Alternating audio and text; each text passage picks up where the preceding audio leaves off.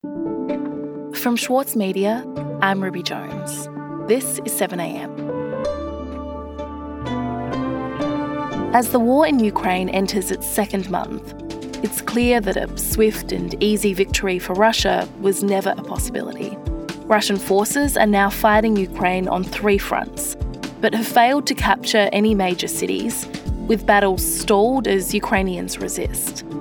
So, did the Russian President, Vladimir Putin, underestimate Ukraine's strength? And if so, what's he likely to do next? Today, historian and contributor to the Saturday paper, Mark Adeli, on how the war in Ukraine will end. It's Tuesday, March 29.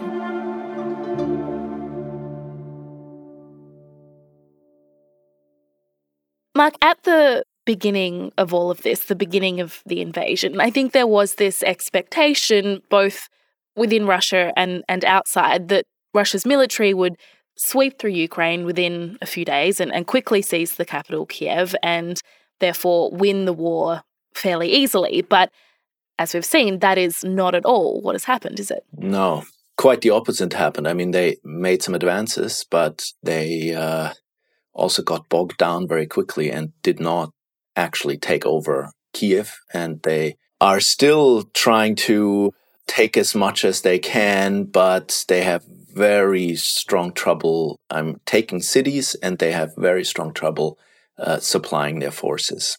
So, yeah, it was, from a military side, probably a strategic defeat at this point of the Russians. Right. So if it is a strategic defeat, how did that happen? How did Ukraine get the better of Russia?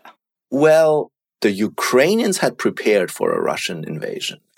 Nobody else believed that this was likely and kept telling them that they were paranoid and so on, but they had prepared for it. So it might have been unexpected to outsiders, but I don't think it was actually unexpected. What might have been unexpected is the extent to which President Zelensky became this really high-profile wartime leader. Our people are very much motivated, very much so. We are fighting for our rights, for our freedoms, for our life. And now we're fighting for survival. Because he was not a very efficient civilian president, but as the kind of coordinator and the public voice of the resistance to the Russian invasion, he has been extremely successful and efficient. Nobody's going to break us. We're strong. We're Ukrainians. Life will win over death, and light will win over darkness. Glory be to Ukraine. So, from a Ukrainian perspective, I mean, a lot of, Ukrainian colleagues of mine were quite impressed suddenly by somebody they had not maybe seen as a great civic leader before.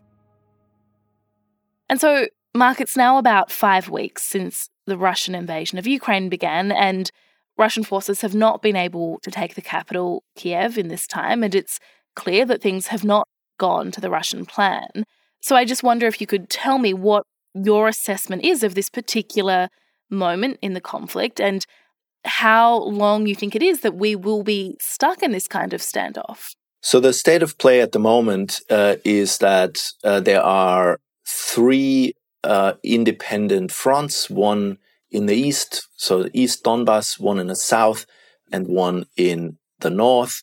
And all of them have stalled at the moment. What is going wrong for the Russians right now? Well, an awful lot, actually. It's a stalemate, but we should note it's a bloody stalemate. This is not a ceasefire. And at the same time, they continue to bomb the cities they're besieging. So let's look at this corridor, because this is important. We have Russian troops just absolutely pummeling Mariupol. Mm-hmm. We've heard just these horrible stories about.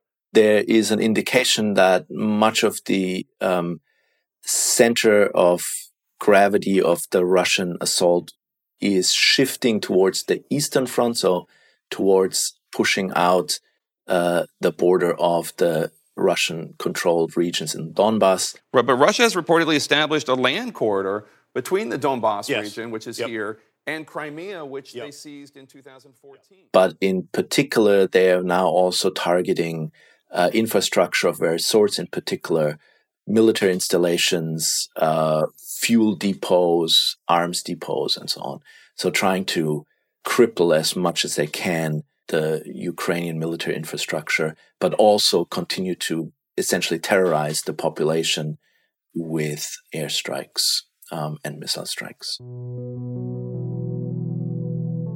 So it could be, it could be weeks, it could be months, it could be years of a frozen conflict. The question then becomes, how well will the Ukrainian army be equipped to push back on that? But in many ways, when that ends is dependent on the Kremlin. We'll be back in a moment.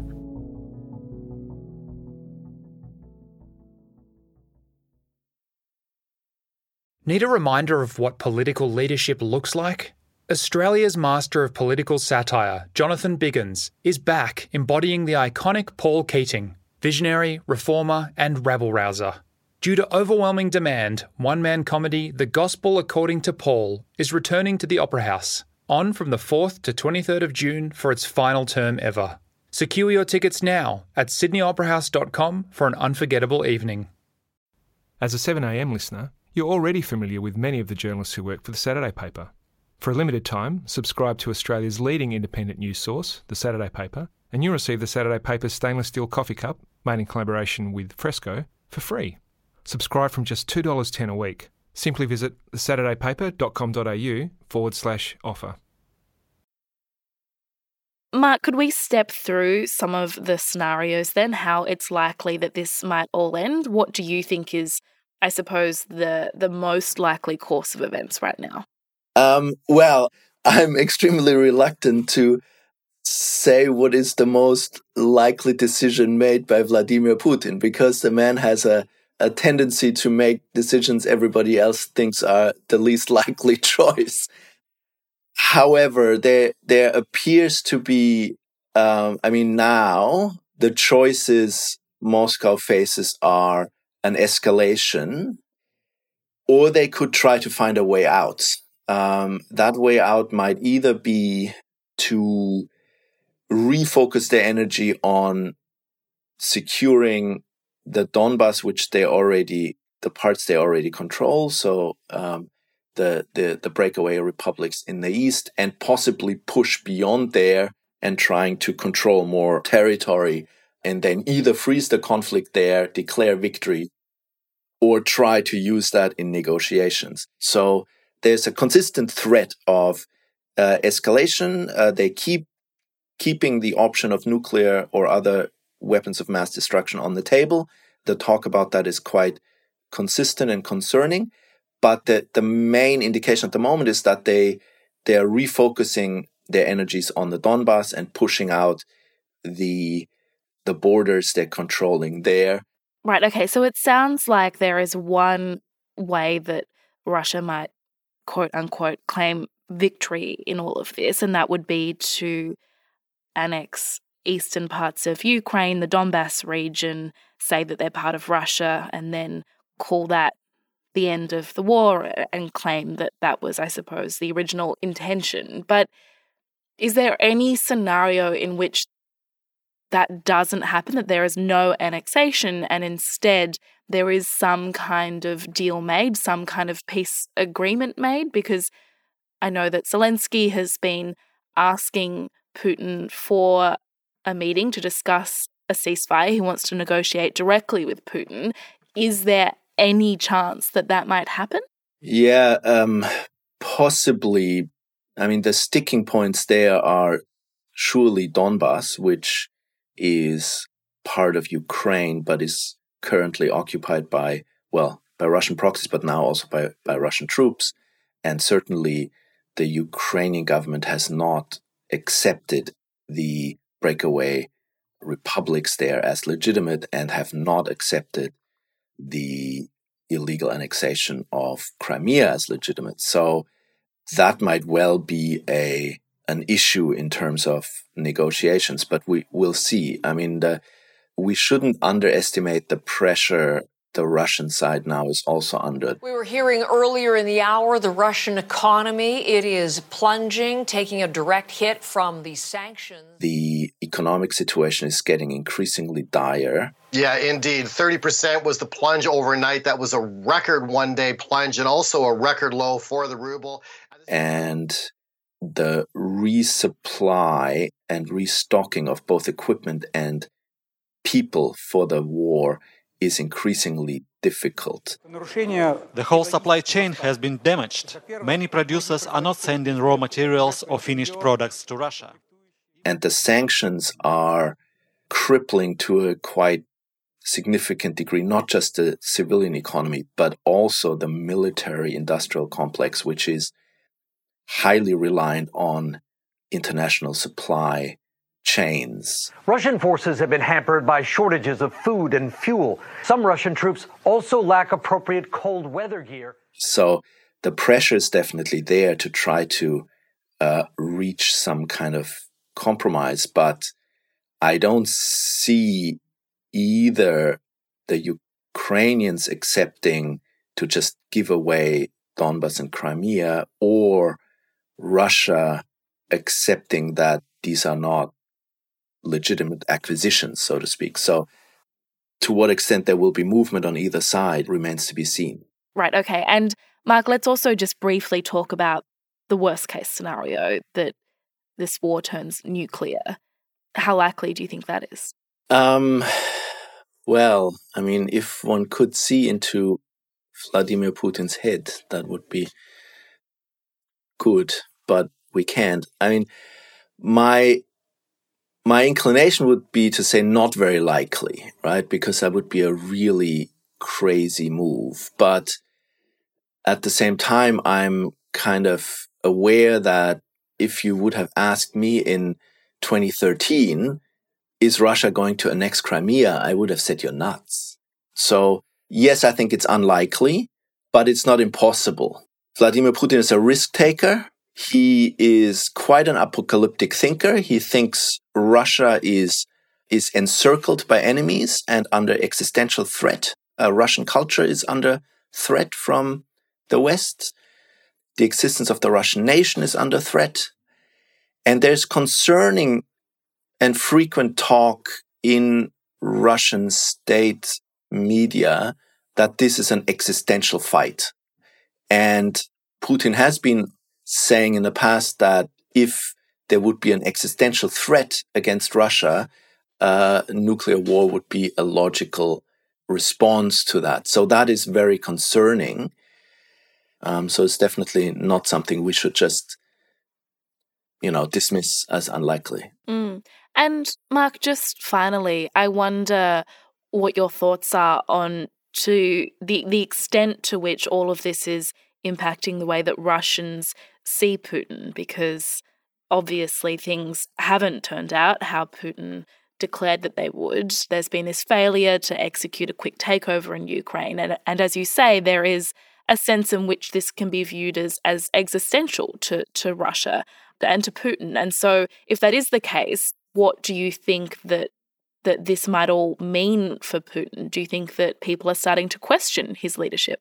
Depends which people. There have been about 200,000 Russians who've left Russia since the war began. And there's a big Russian diaspora abroad, many of whom are anti-Putin. Not all of them, but many of them are. And there's been, of course, despite very significant threats against anybody who questions the current line on this special military operation. So that goes up to potentially 15 years in prison if you disseminate anything that is seen as misleading. And yet we've still seen some fairly sizable demonstrations, particularly among younger people, particularly in the big cities.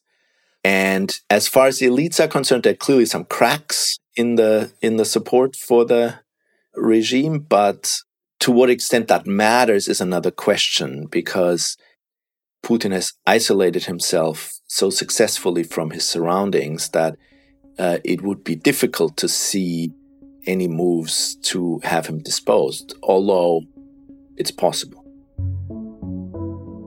That seems to be the least likely. I mean, these fantasies many had in the West early on in the war that, that Putin there would be a coup and he would be dispatched in some way. Again, you can't rule that out, but that seems to be the least likely outcome at the moment. Mark, thank you so much for talking to me about this today. Thanks for having me.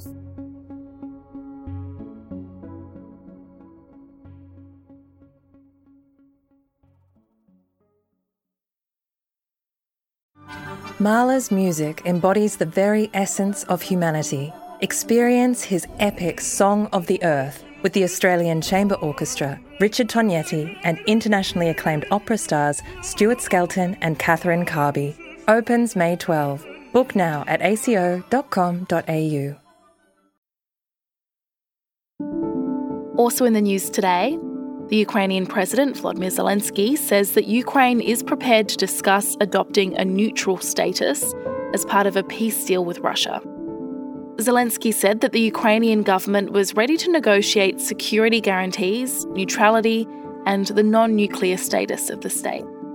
New in-person talks between the two countries are set to take place this week in Turkey.